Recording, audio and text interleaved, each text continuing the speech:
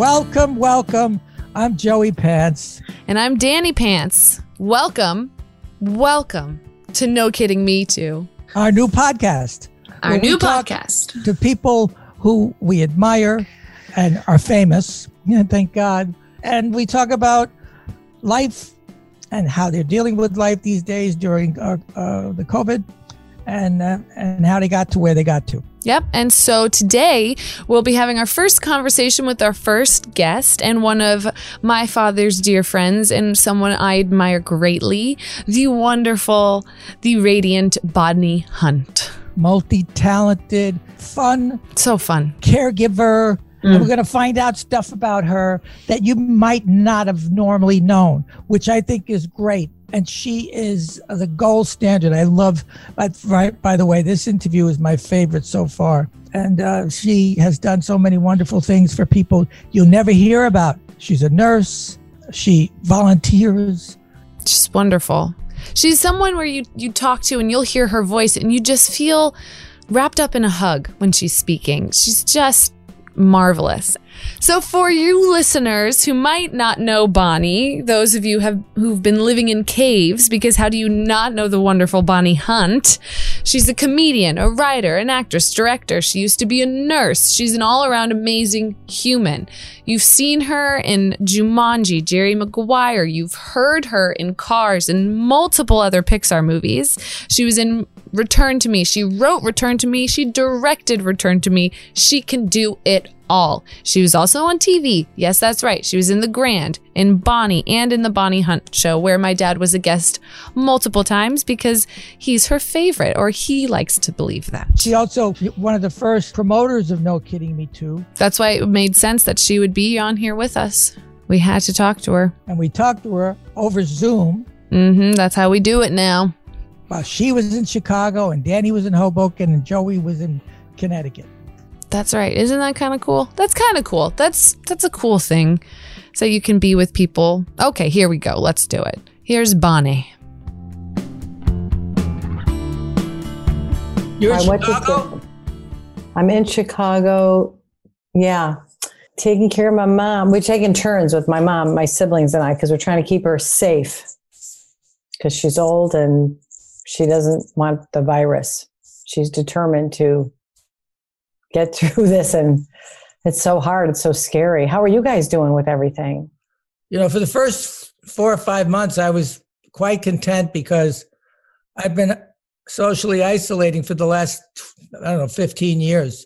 March, April, May, Daniela, Marco, his wife, Katie, Isabella, Nancy, we were all in the house together. So we were isolated and safe, and we were taking walks. Daniela found a hiking path that's the state park, 500 yards from our house, 500 yards. We've lived here for 20 years. And I didn't know. So we were enjoying that until one day while I was waiting to cross the street, I got hit by a car. Oh my God. That was the scariest thing I've ever seen when I got that message.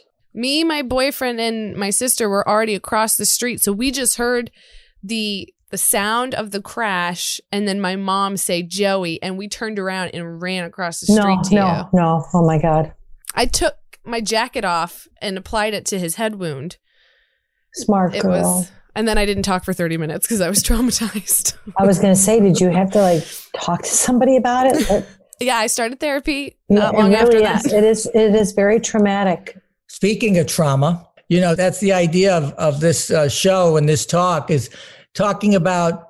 I mean, you're one of the first friends that embraced my journey with No Kidding Me Too, and you put me on your show. And the idea important, Joe. That work is so important. It's so important. I want to be able to have people talk about their dis-easiness and how they achieved and regulate and manage their occasional discomfort, because so many people see us on a TV screen or in the movies and they think, well, they got everything they wanted. They have no problems. They have no issues. Everybody's happy. Success makes you happy. And they don't understand.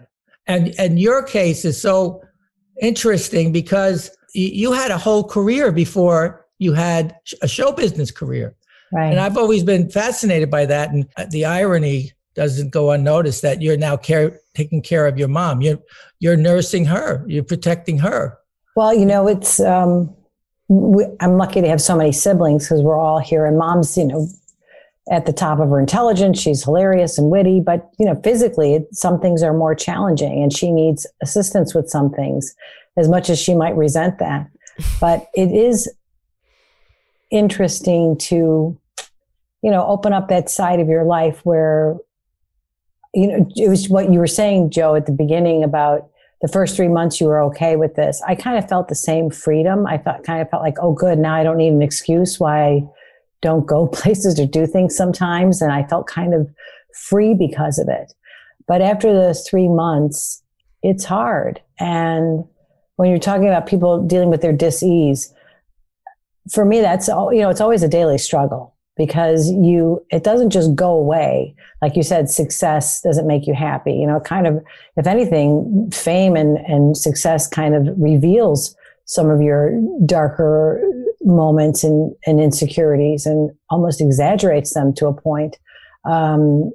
Certainly that's been my experience. And that's what people say, when did this happen? It's like, it doesn't happen. It's kind of who you are chemically or whatever it is. It's there because I can remember it from childhood, the anxiety or fear or whatever you call this dis-ease. And the thing when you started No Kidding Me Too, I just remember thinking this is so important because I even remember as a kid, you could see relatives that were struggling. And I look back and I go, wow, they didn't have anywhere to go. You know, they either drank or, you know, it was all self-medication in those days and, you know, could end in tragedy and sadness or in, you know, a history of a childhood for certain people and certain cousins and stuff where you just go, it was really devastating because there was no understanding of a sickness, of something that makes you feel less than, unworthy, scared, desperate, you know, all those feelings. So, I mean, when I was a cancer nurse, it just was it just gave me so much perspective and it gave me, a freedom to kind of venture out and try this showbiz thing that I just wanted to be a storyteller most of all, because I saw how healing stories were for people that were, you know, facing their own mortality in the most vulnerable time in their life. And, I could just see them get lost in a story, watching something on TV, or I would bring, at the time it was VCRs, I would bring VCRs into the hospital and, you know, rent movies for them to watch. And, I could just see how powerful it was for them to escape from their own fears for a moment. So it was a great combo platter because I was working at Second City at night on the stage and I was at the hospital all day during the day with terminally ill patients. So it was a good balance for me. But yet, even with all that perspective, I still had my own struggles, which seems selfish, but it's true. You were a caretaker. I mean, you made a decision to be a nurse. Was that kind of in the realm of Florence Nightingale, or it was like a way to make a living and go to Second City at night? No, it was definitely, I was in a car accident when I was 14 and I was in the hospital for a few months after the accident. And it was such an experience. It was life altering in the sense that I was a teenage girl thinking that everything was ruined and I wouldn't be liked anymore because I have this braces on my legs after the accident, etc. But it was the nursing care and these nurses that were taking care of me that I thought, oh, you know, that's an important job because they meant so much to me. And that was more the motivating factor. And my dad really wanted me to go to nursing school. He would tell me, oh, you're a natural. You should be a nurse. It'd be a great job for you. And I said, well, Dad, I want to be a writer, a storyteller. And he said, well, what are you going to write about if you haven't lived? You have to have access to your own life experience if you really want to be a great writer. And I was just like, oh, that's a waste of time. You got to get out to Hollywood young, you know. And so I got into nursing school and I was 18. I was only about 3 months in. And at that time, my dad would be mowing the lawn or out in front, and his friends would walk by and they'd stop by for a beer and have a cigarette on the front porch. And my dad would say, oh, run inside and put that nursing cap on and come out here. I go, oh, Dad, no, please, no. He'd say, no, please, come on out and show the guys, you got the hat on. And I put the cap on, I'm in my sweatshirt and jeans. I throw the student nursing cap on. I come out and he goes, there's my nurse, and he was so proud. And so about 3 months into school, my dad died of a heart attack. And I was inconsolable. He was kind of a Ralph Cramden in the sense that he always had big dreams and never really got a shot. And he was one of those good guys, just one of the best guys in the world. There was a time in the city of Chicago where they couldn't pay the guys that worked for the city because the city had run out of money, but they were paying supervisors. And my dad came home at Christmas and 7 kids. He said, we're not going to have Christmas this year because I'm not going to get paid. So we'll, everybody, that's just the way it's going to be. And we're like, okay, Dad, don't worry about it. We're all protecting each other. And after Christmas was over, my mom called my dad at work one day and he didn't answer his phone. One of the other guys did. And he says, oh, Alice, he goes, just on behalf of all the guys here, I just want to thank you and your family. And, for Christmas and everything. And my mom said, what? And he said, that Bob got paid and we didn't. And he just divided his paycheck amongst us, So that's the kind of stuff my dad did without ever talking about it. So when he was passed away, I was so devastated. I told my mom, she was in all her pain, but I said, I can't go back to school because I can't graduate if Dad's not here to see me because I just can't do it. And she said, okay, I understand, but why don't you go 1 more week in honor of Dad and then you can quit 5 days. So we made a deal. And after the funeral was over, I went back to school and it was 500 patients and you get assigned 1 patient for your practical application and you do theory in the morning. So I get this patient, Mr. O'Brien. And the first thing the supervising nurse does, she takes me out in the hallway and she goes, all right, Hunt, you're not the only person whose father ever died. I'm like, oh my God, this woman's a nurse, And she's like, so you can't be belly aching to anybody. Your job is to be here to take care of other people. And I'm like, this is the most evil woman I've ever met because I'm in so much pain. This woman's like, so knock it off and buck up and here's your assignment. She gives me Mr. O'Brien. So I go into Mr. O'Brien's room. Hi, Mr. O'Brien. My name is Bonnie. I'm going to be your student nurse this week. I'll be with you every morning until, 1 o'clock. And okay. And he said, well, I guess I'm doomed. And I said, oh, I don't know, Mr. O'Brien. He goes, well, I have cancer. And I said, I'm sorry. But I said, I believe in miracles. And I can barely talk because I'm like walking through cement because I'm so sad about my father. And I'm thinking, just make it to Friday and you're out of here to myself. And he said, I feel lucky that I have cancer. And I said, why would you say that? I'm 18, And he said, because I'm Irish and there's a lot that we don't say. And I've been able to tell my boys that I love them. And my bride of 45 years that I love her. Things I would have never said. And I'm thinking, oh my God, there's so much I didn't get to say to my dad. And I'm like, he's telling me the story and I'm kind of half listening because I'm so sad.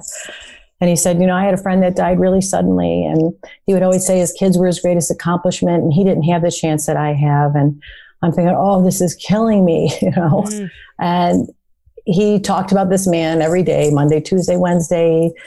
His wife would come and he'd say, my bride is here. And on the 3rd day, I've already fallen in love with Mr. O'Brien, but I know I only got 2 more days left of school and I get to quit. And I'm very excited about it because of my pain that I was in emotionally. And I remember he had cancer and he also had something wrong with his eyes. And I had put a cold compress on his eyes and I was looking through his chart.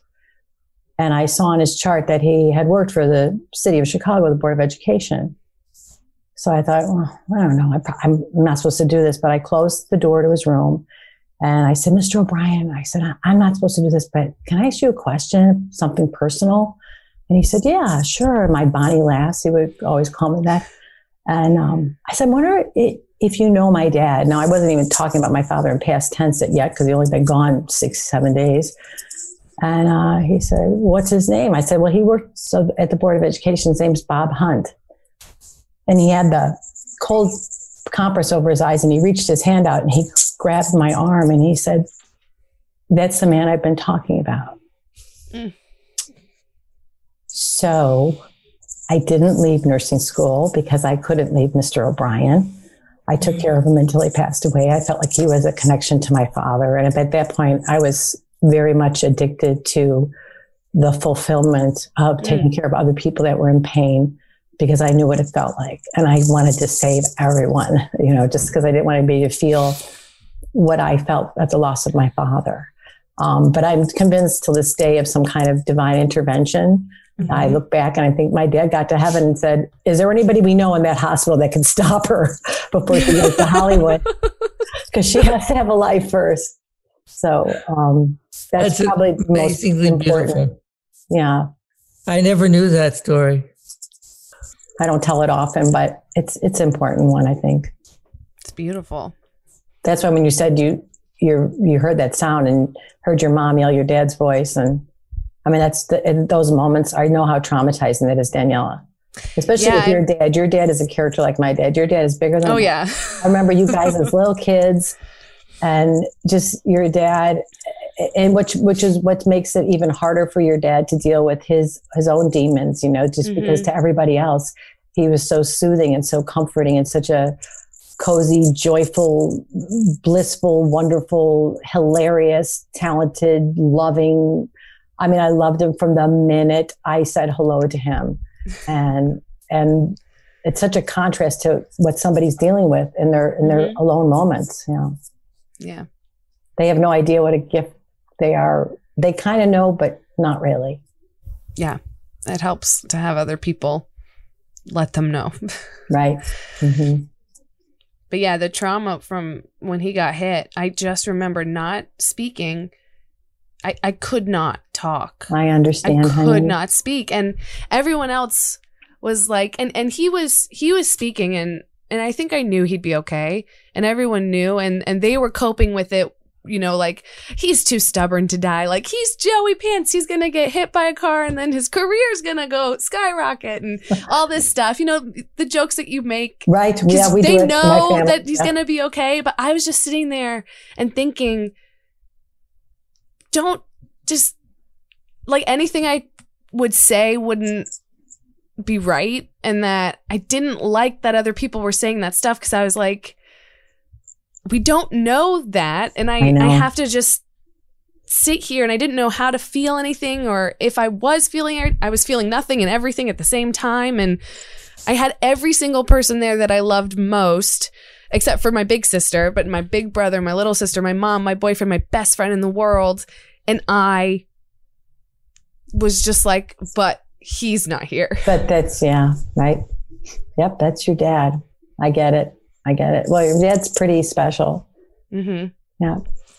Sounded like your dad was very special. He was a character.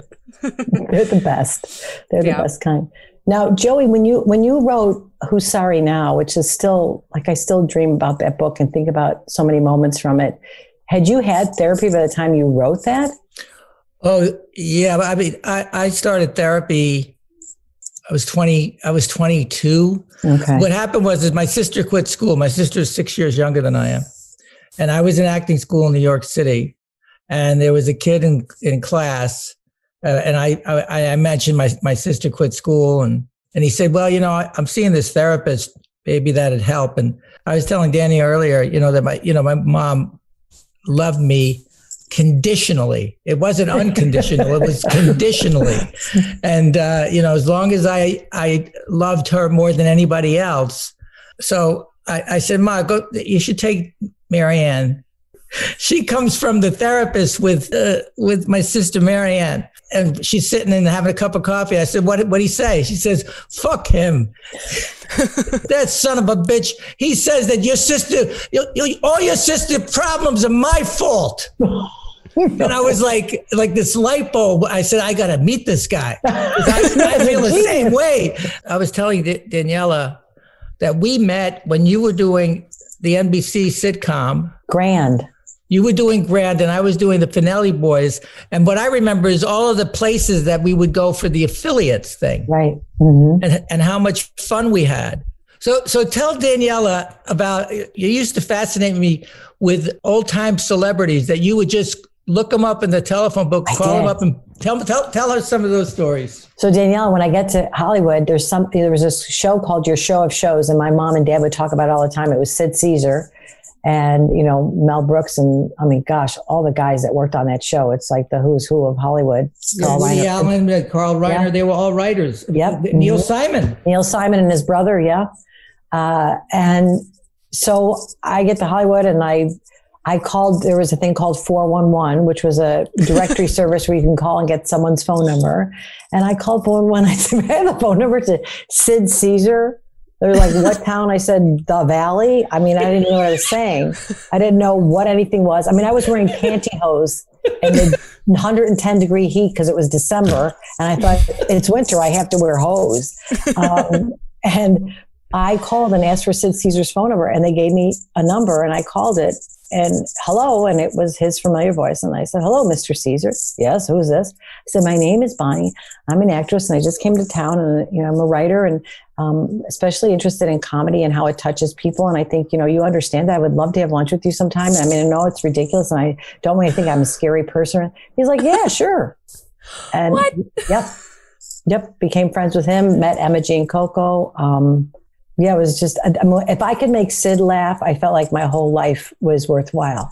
And there were times where I really made him laugh, and it was a big, big deal. But then I became friends with Carl Reiner.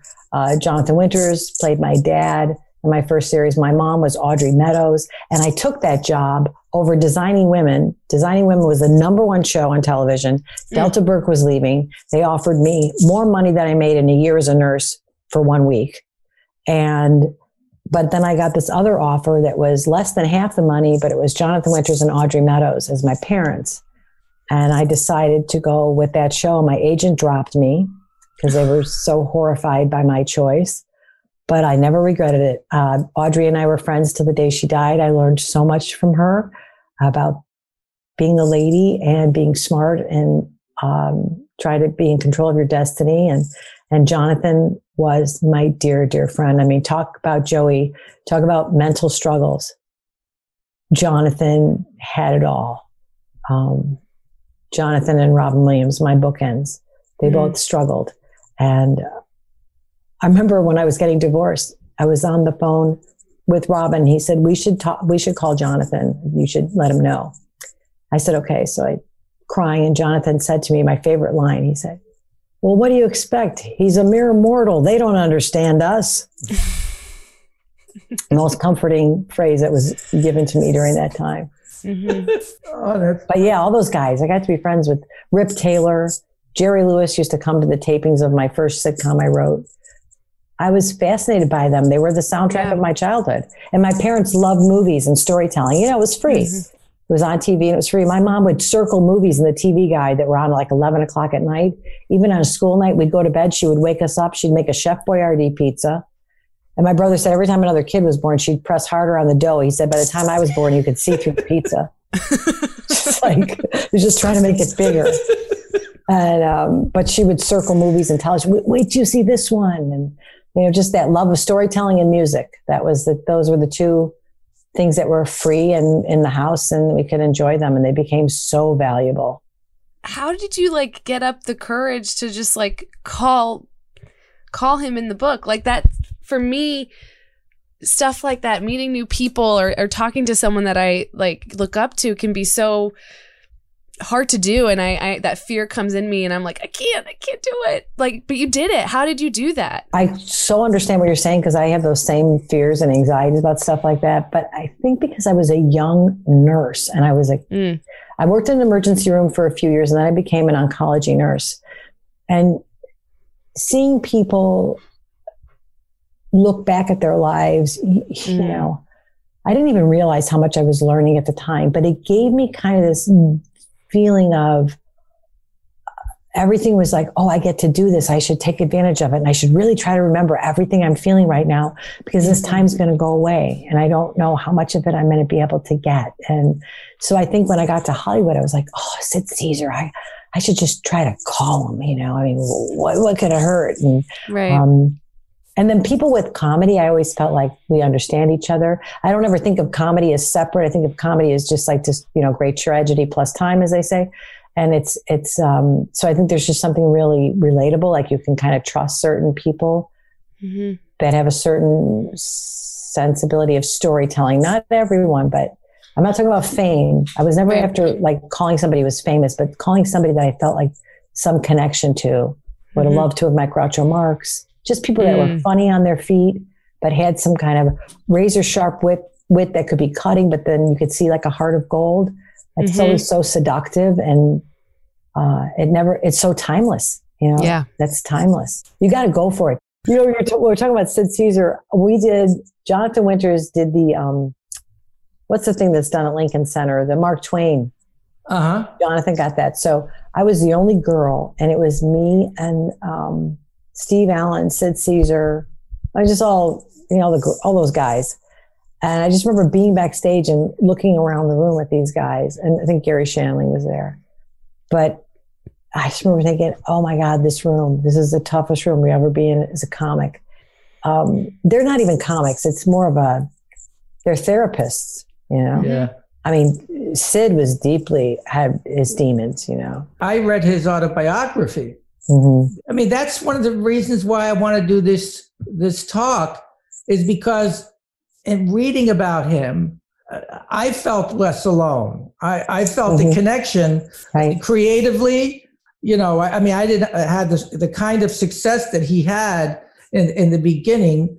The thing that I had to hang my hat on was, you know, that ability of knowing that many people want this job, and that talent, you know, that great actors are a dime a dozen. So it's like, how do I get people to root for me in those 5 minutes in that room? How do I make a difference? How do I get the agents that have 20 people just like me that they're just going to throw in and see and hope that one of the 20 gets booked?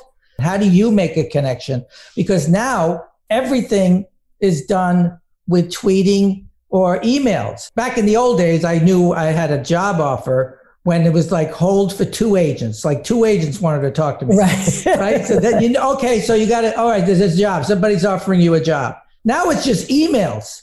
I know. I haven't talked to my agent in probably a year and a half. I know, me neither. I don't even know. I mean, I get an email. That's how it is now. He sent me an email the other day. He's like, I don't think you want to fly right now, but you can take this gig. And he said, you know, would you consider if they send a private jet? And I'm like, no, it doesn't matter if there's one person on the plane or 20. Somebody might have it. I'm not going anywhere right now. I'm too afraid. It's a different world. It's different. And you don't want to be one of those older people going, you know, it's different. You know, it used to be better back then. But there is something to say for the connection there was, the savvy you had to have, the work you had to do in the room and in the moment. Yeah. Now it's like whenever when I'm producing something or trying to sell something, I'll be at Amazon or Netflix, and they always say, I'll say, I'm writing this for this person. How many Twitter followers do they have? Do they have any influence? You know, that's a huge factor in them making a decision. Does this person come with their audience built in? And it used to be gut, you know, it used to be Brandon Tartikoff did everything based on his gut. He was an audience member. He's like, those people make me laugh. I'm going to hire him. He used to come to Second City and just scoop people up because he thought they were funny. He's like, we'll figure something out. Just come out to LA. We're going to find a show for you. It's a whole new world now. Yeah. You know, it's one thing when you're meeting Imogene Coco and becoming friends with Sid Caesar. I don't think that they have the kind of learning curve that we have to have now. Oh, no. I mean, like I always look at my mom on her iPhone, and she's so busy on social media, and she's on Instagram and Twitter. And I'm looking at her and thinking, she grew up without phones, without television. And look at her. I mean, she's adapted and learned and in the zone. Well, then remarkable. It's just me. What's really hard is writing stories suffer, I think, because of technology. It's very hard to build suspense, mystery, misunderstandings, because everything's so instant and there's no excuse for not being able to communicate with somebody. So even in writing a love story, it's hard because why wouldn't the person know where you are? What's the mystery? Why can't they find you? How come they don't know what's going on? There's none of those loopholes. To me, it affects storytelling the most. So that's definitely been an adjustment for me as a writer. When I wrote Return to Me back in 2000, I remember thinking I wanted to be timeless. I was worried about the type of cell phone we had because I just remember how small cell phones became. At that point, they were so tiny, but they were the flip phones. But remember the giant cell phones as big as your head? That's the first time I was in Chicago on Rush Street First time I ever saw a guy with it looked like he had a briefcase with a wire. He was carrying this enormous briefcase around. I said, "What is that? That's a cell that you can talk on that phone and you don't need a car." No, you just need a backpack to carry it in. Oh. Yeah. So technology, I mean, it's changed storytelling for sure. Yeah. I'm writing a show now for Apple TV that is based on this book, of these series of books called Amber Brown. It's a series of books about a girl and like 8, 9 years old. And it was written in the late 80s or early 90s. And now I'm adapting it to this culture and world. And it's amazing how much it's changed for little girls. You think the image thing would have gotten better, but it's gotten so much more daunting and tougher. Yeah. The social media thing. Yeah. You don't want to be nobody calls. They call them. They're still calling cell phones, but nobody's calling me. It's all texting and. Nobody. I don't answer the phone. I don't talk on the phone. It's all the written word. You're right about that. We don't really use them to speak. Yeah, I remember a lot of my friends, whenever they had to make a phone call, even just talking to a doctor, they'd actually ask me to do it. They would get such anxiety having to speak on the phone with someone. They're like, I just don't like, I can't talk on the phone. And I'm like, how? I have a friend whose son is in therapy for that reason, because he doesn't know how to talk. He doesn't know how to talk to people. And I guess it's not rare. That's like the evolution of man, you know?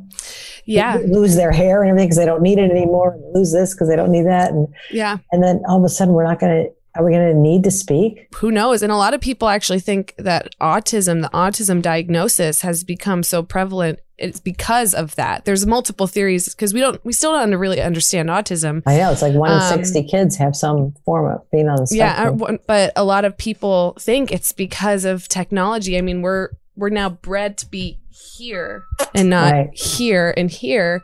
And, you know, you look at some people with autism, they're hyper-focused. They're honed in. Right. They can't communicate.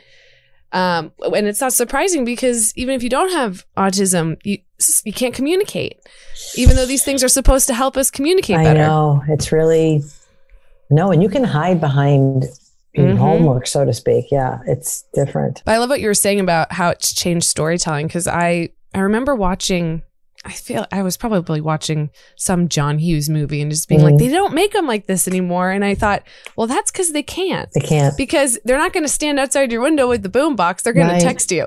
I know. That's what everybody says. Oh, it's like every meeting I'm on there. Are you going to set it in the 80s or 90s? I said, sure, that's easier because that's when you can really write a story. The game has changed so drastically that I remember dating a guy after my divorce, and we were in a car being driven to like a Hollywood function. He was an actor. He is an actor. And he was texting me in the car about how much he didn't like the driver. I'm like getting texts from him, and we're sitting next to each other speaking through these phones. Yeah.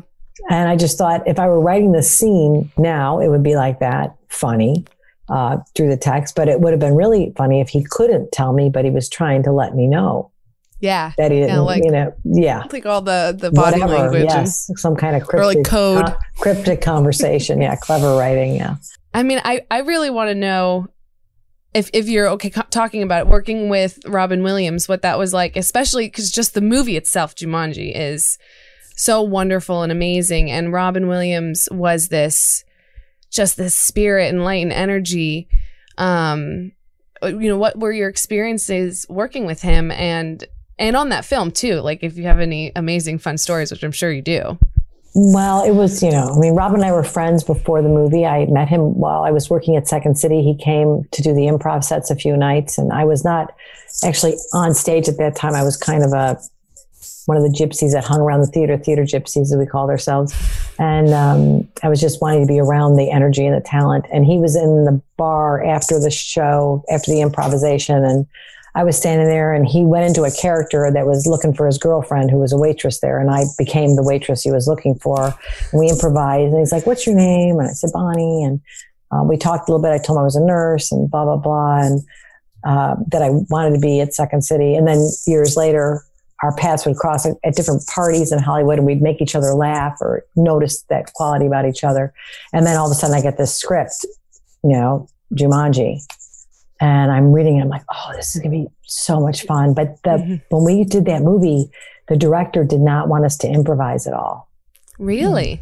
Yeah. And it was tough because that feels very wrong for comedians like you and Robin Williams to not be able to improvise. He was a okay guy, and he was very smart and brilliant and talented, but he was a special effects type of director. So it was so many special effects at the time heavy in that film that's where his concentration and energy went. And then when we would start to alter or change stuff, it would just make him a wreck. But that was really hard for Robin and I, because when we first saw the film cut together, all this hilarity and stuff that we had improvised was not there. And we were really, I think Robin especially took it very personally. But no, Robin was my buddy. We were very, very good friends. And working with him was like, I always tell people, I'm one of 7 children. I'm number 6. So I was born into a team. I don't know what it's like to not hear a bunch of voices all the time, every day.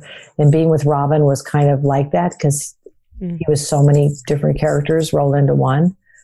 But he was also kind and supportive and never, ever, ever said no to me.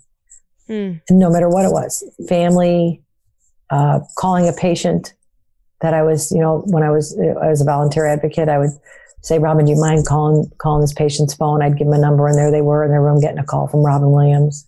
Wow. He was just a good soul. He didn't want to say no. He was probably best at being a friend, probably more than anything in his life. He just understood, it was late night phone calls. He would call 11 o'clock, midnight. When he first was gone, I remember that's what I missed so much, was that late night phone call, as whoever he would call us, because he'd always call us different people. Same with Jonathan Winters. They would always call me and say, hey, it's Billy. You still owe me money.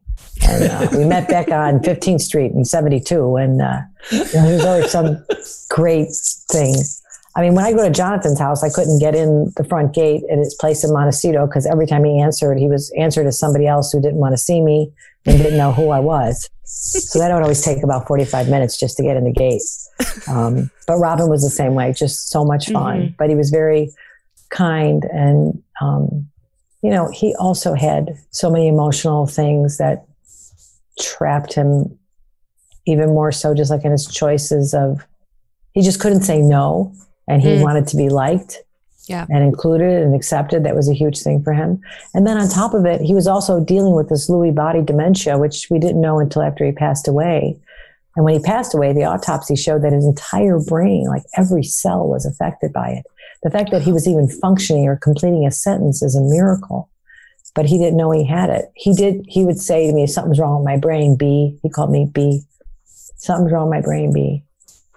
But all the symptoms were such an exaggeration of his already known personality that he just wasn't something that you would, ring a bell about. And he was dealing with Parkinson's and trying to cover it up at the same time. But at the core of who he was, there was a real kindness, just a real kindness. And that's what I loved about him most. And of course he was hilarious, Robin, but that kindness was really important. Yeah, it shows in all of his movies. You just watch him and you're just in awe. And you just want to be his friend. We watch these people on the screen and we don't know their lives. We don't know what they're going through. And you watch someone like Robin Williams or, any comedian, and you just think, oh man, they just got to be like that all the time. And sometimes they are, but it can be a facade. But just to know that he was such a good friend. And he always was accessible. He never had anybody with him. He was just out and about every single day as a regular, civilian. His fame never bothered him, and never bothered him if people stopped him. He was just, in fact, a couple of times we would meet for dinner, I'd say, oh, I picked a quiet place. He's like, why?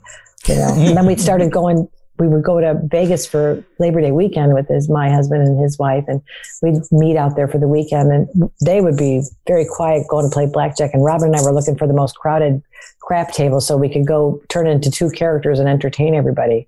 Oh, that's so fun. Oh, we had so much fun. Robin used to stay in the mansion behind the MGM. They would give him this mansion that was behind the casino, which that was always fun and exciting. But yeah, awesome. Robin and I, we loved the casino. The bigger the crowds, the better. You go to Vegas still? I'll go to see certain shows. But I think Vegas is just such a sad. I mean, I like to go see a show and I can spend maybe a day there, but longer than that is I don't like seeing people sad that they lost money. Yeah. There's a lot of that. It bothers me. Like when I see, I'm like, I want to go, no, just don't. You know, Bonnie, I've always thought the irony with Vegas is that you pitch a show, they buy the idea, you write a script, they pick it up, they'll give you the money to shoot it. Then they decide, okay, these are our 6 shows. They all go to Las Vegas and they give these people who are on the balls of their ass, miserable and broke. They say, you want to make $100 cash, watch this show and judge it. Oh, I know. And they're the most angry people. Right? And that's how you either get on TV or you don't. I know. I went through that with my talk show. They had a focus group. And I just remember this one woman's like, I've always hated Bonnie Hunt. She is a no. I don't get it. I don't know why she keeps getting opportunity. I'm just watching this woman. So she was one of the first guests I had on my talk show. We found her. I said, come on out. Tell me what's wrong with me. Wow, that's awesome. Well, because we had the footage of how much she hated me. It was hilarious. Genius. It's a fucking genius. And then every time they went back to her on the table, she was like, I don't get it. I mean, what does she have to offer? There's nothing there. You know, just was so insulting. You thought it was like a plant, but it wasn't. She couldn't stand me. Wow. Yeah. Growing up, did your parents talk to you at all about how to handle your emotions and you know, dealing with emotions? Because for me growing up, and I was lucky enough to have my dad, like it was talked about all the time. We were encouraged to feel things. I was just talking to him about how he once yelled at me for not standing up to him and not getting angry with him and feeling. And whenever we cried, it was okay. And he would cry and I would comfort him and vice versa. Yeah. So, and I mean, I still think a lot of people in my generation still don't have that. And I think that's part of why we're here, is to encourage that behavior in those conversations. But growing up, did you have that? And you had a family of 7. Like there had to be so much emotion in that house. Yeah, there was a lot going on, especially with only 2 bathrooms. No, it was more like no matter what you were going through, my dad's kind of thing was like, you'll be all right. Yeah, you'll be all right. Heartbreak was definitely nurtured. Like if you had a heartbreak or a disappointment, but challenges were just like, you know, whatever it was, you didn't get on this team or that team or whatever, that stuff. But dealing with emotions about stuff that made me question the reality of family life versus the image. I was into that, driving everybody crazy, probably by the time I was 7 or 8. Like, you know, I don't think Uncle Wally really has an ear infection because he seems to get one every time he drinks that liquid. So it's like, he parked the car that way because he has an inner ear infection. I'm like, what's going on here?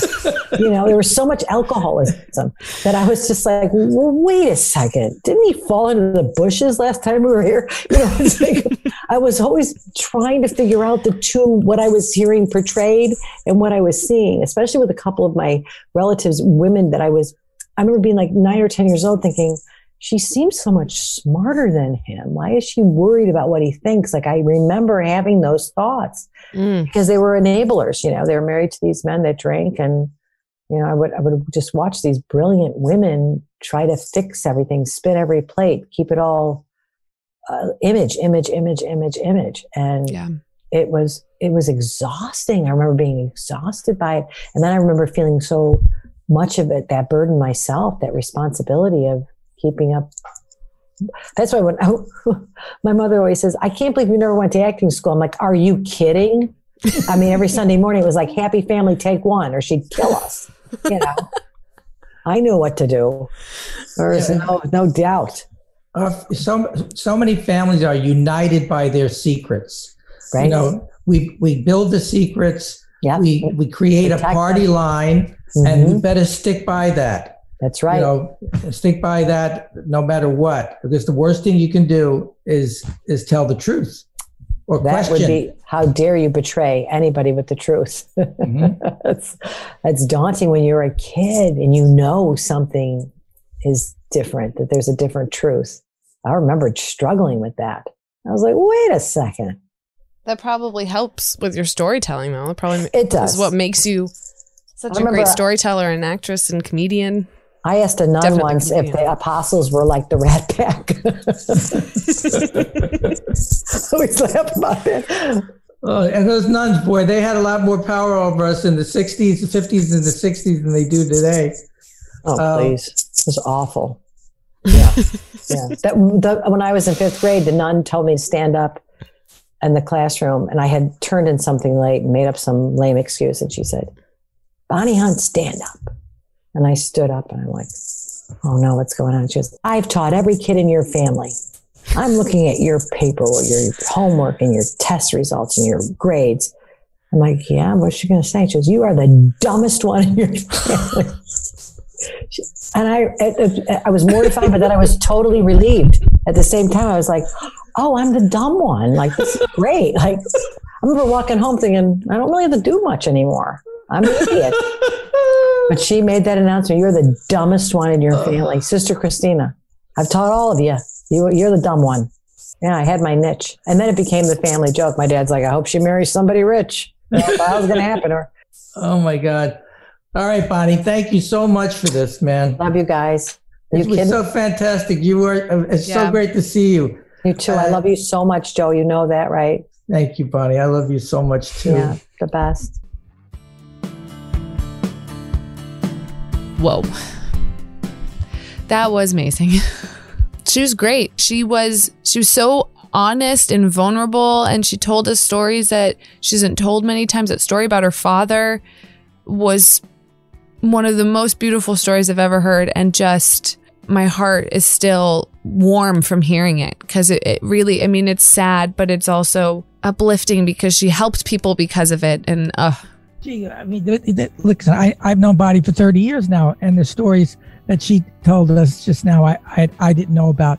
And the gumption and the tenacity, picking up the phone book and making cold calls to stars that shaped her life. Yeah, that was great. I'm in awe that she just looked up Sid Caesar on the phone and was like, hey, you want to get lunch? And he was like, yeah. And they just became friends. And that's something that we should all do more of, not in a stalker way, but in a why not? Like, push through that fear, that wall, and just go for it. That was her advice. She's like, just go for it. Why not? Now it doesn't even, all you have to do is find them on Instagram and DM them. Why not? Guys, people DM me every day asking for money. Well, don't do that. We're not encouraging that. We're encouraging, hey, you're someone I admire. Oh. I highly doubt that. But yes, okay, you can give him money. If you're related to the person, yeah, you can ask them for money, I think. So I hope you guys enjoyed this podcast. I hope you liked what you heard. We talked about some emotional dis-ease stuff, but we also didn't talk about it. And that's kind of what we're going to be doing on this podcast. It's not going to be all about emotional dis-ease. We're going to have some fun stories in here too, because that's what a conversation is. While we want to talk about those serious things, we also want to have fun here. And those stories can be very fun to listen to, and they can also inspire things. So reach out to us. In the show notes of wherever you listen, you'll see the links of how to get a hold of us. Send us your stories. Send us how you're feeling. Send us your suggestions, and let us know when we messed something up, because we're human, and that's why we're here, to talk about our mistakes and to fix them. We want to do this right, and we need your help to do it. Don't let those mistakes keep you from giving us a 5-star rating. Oh, no, of course not. We're acknowledging our mistakes. We deserve a 5-star rating. Let's be serious. Also, it's going to help you people find the show. That's right. It's really all about just making it easier for you to find it if you just click that 5-star rating, and subscribe too, and tell your friends. Thank you. Tell all your friends. I love you, and I miss you, and I'm glad that we can see each other on Zoom while we're doing this, but I do miss you. I love you, Daddy.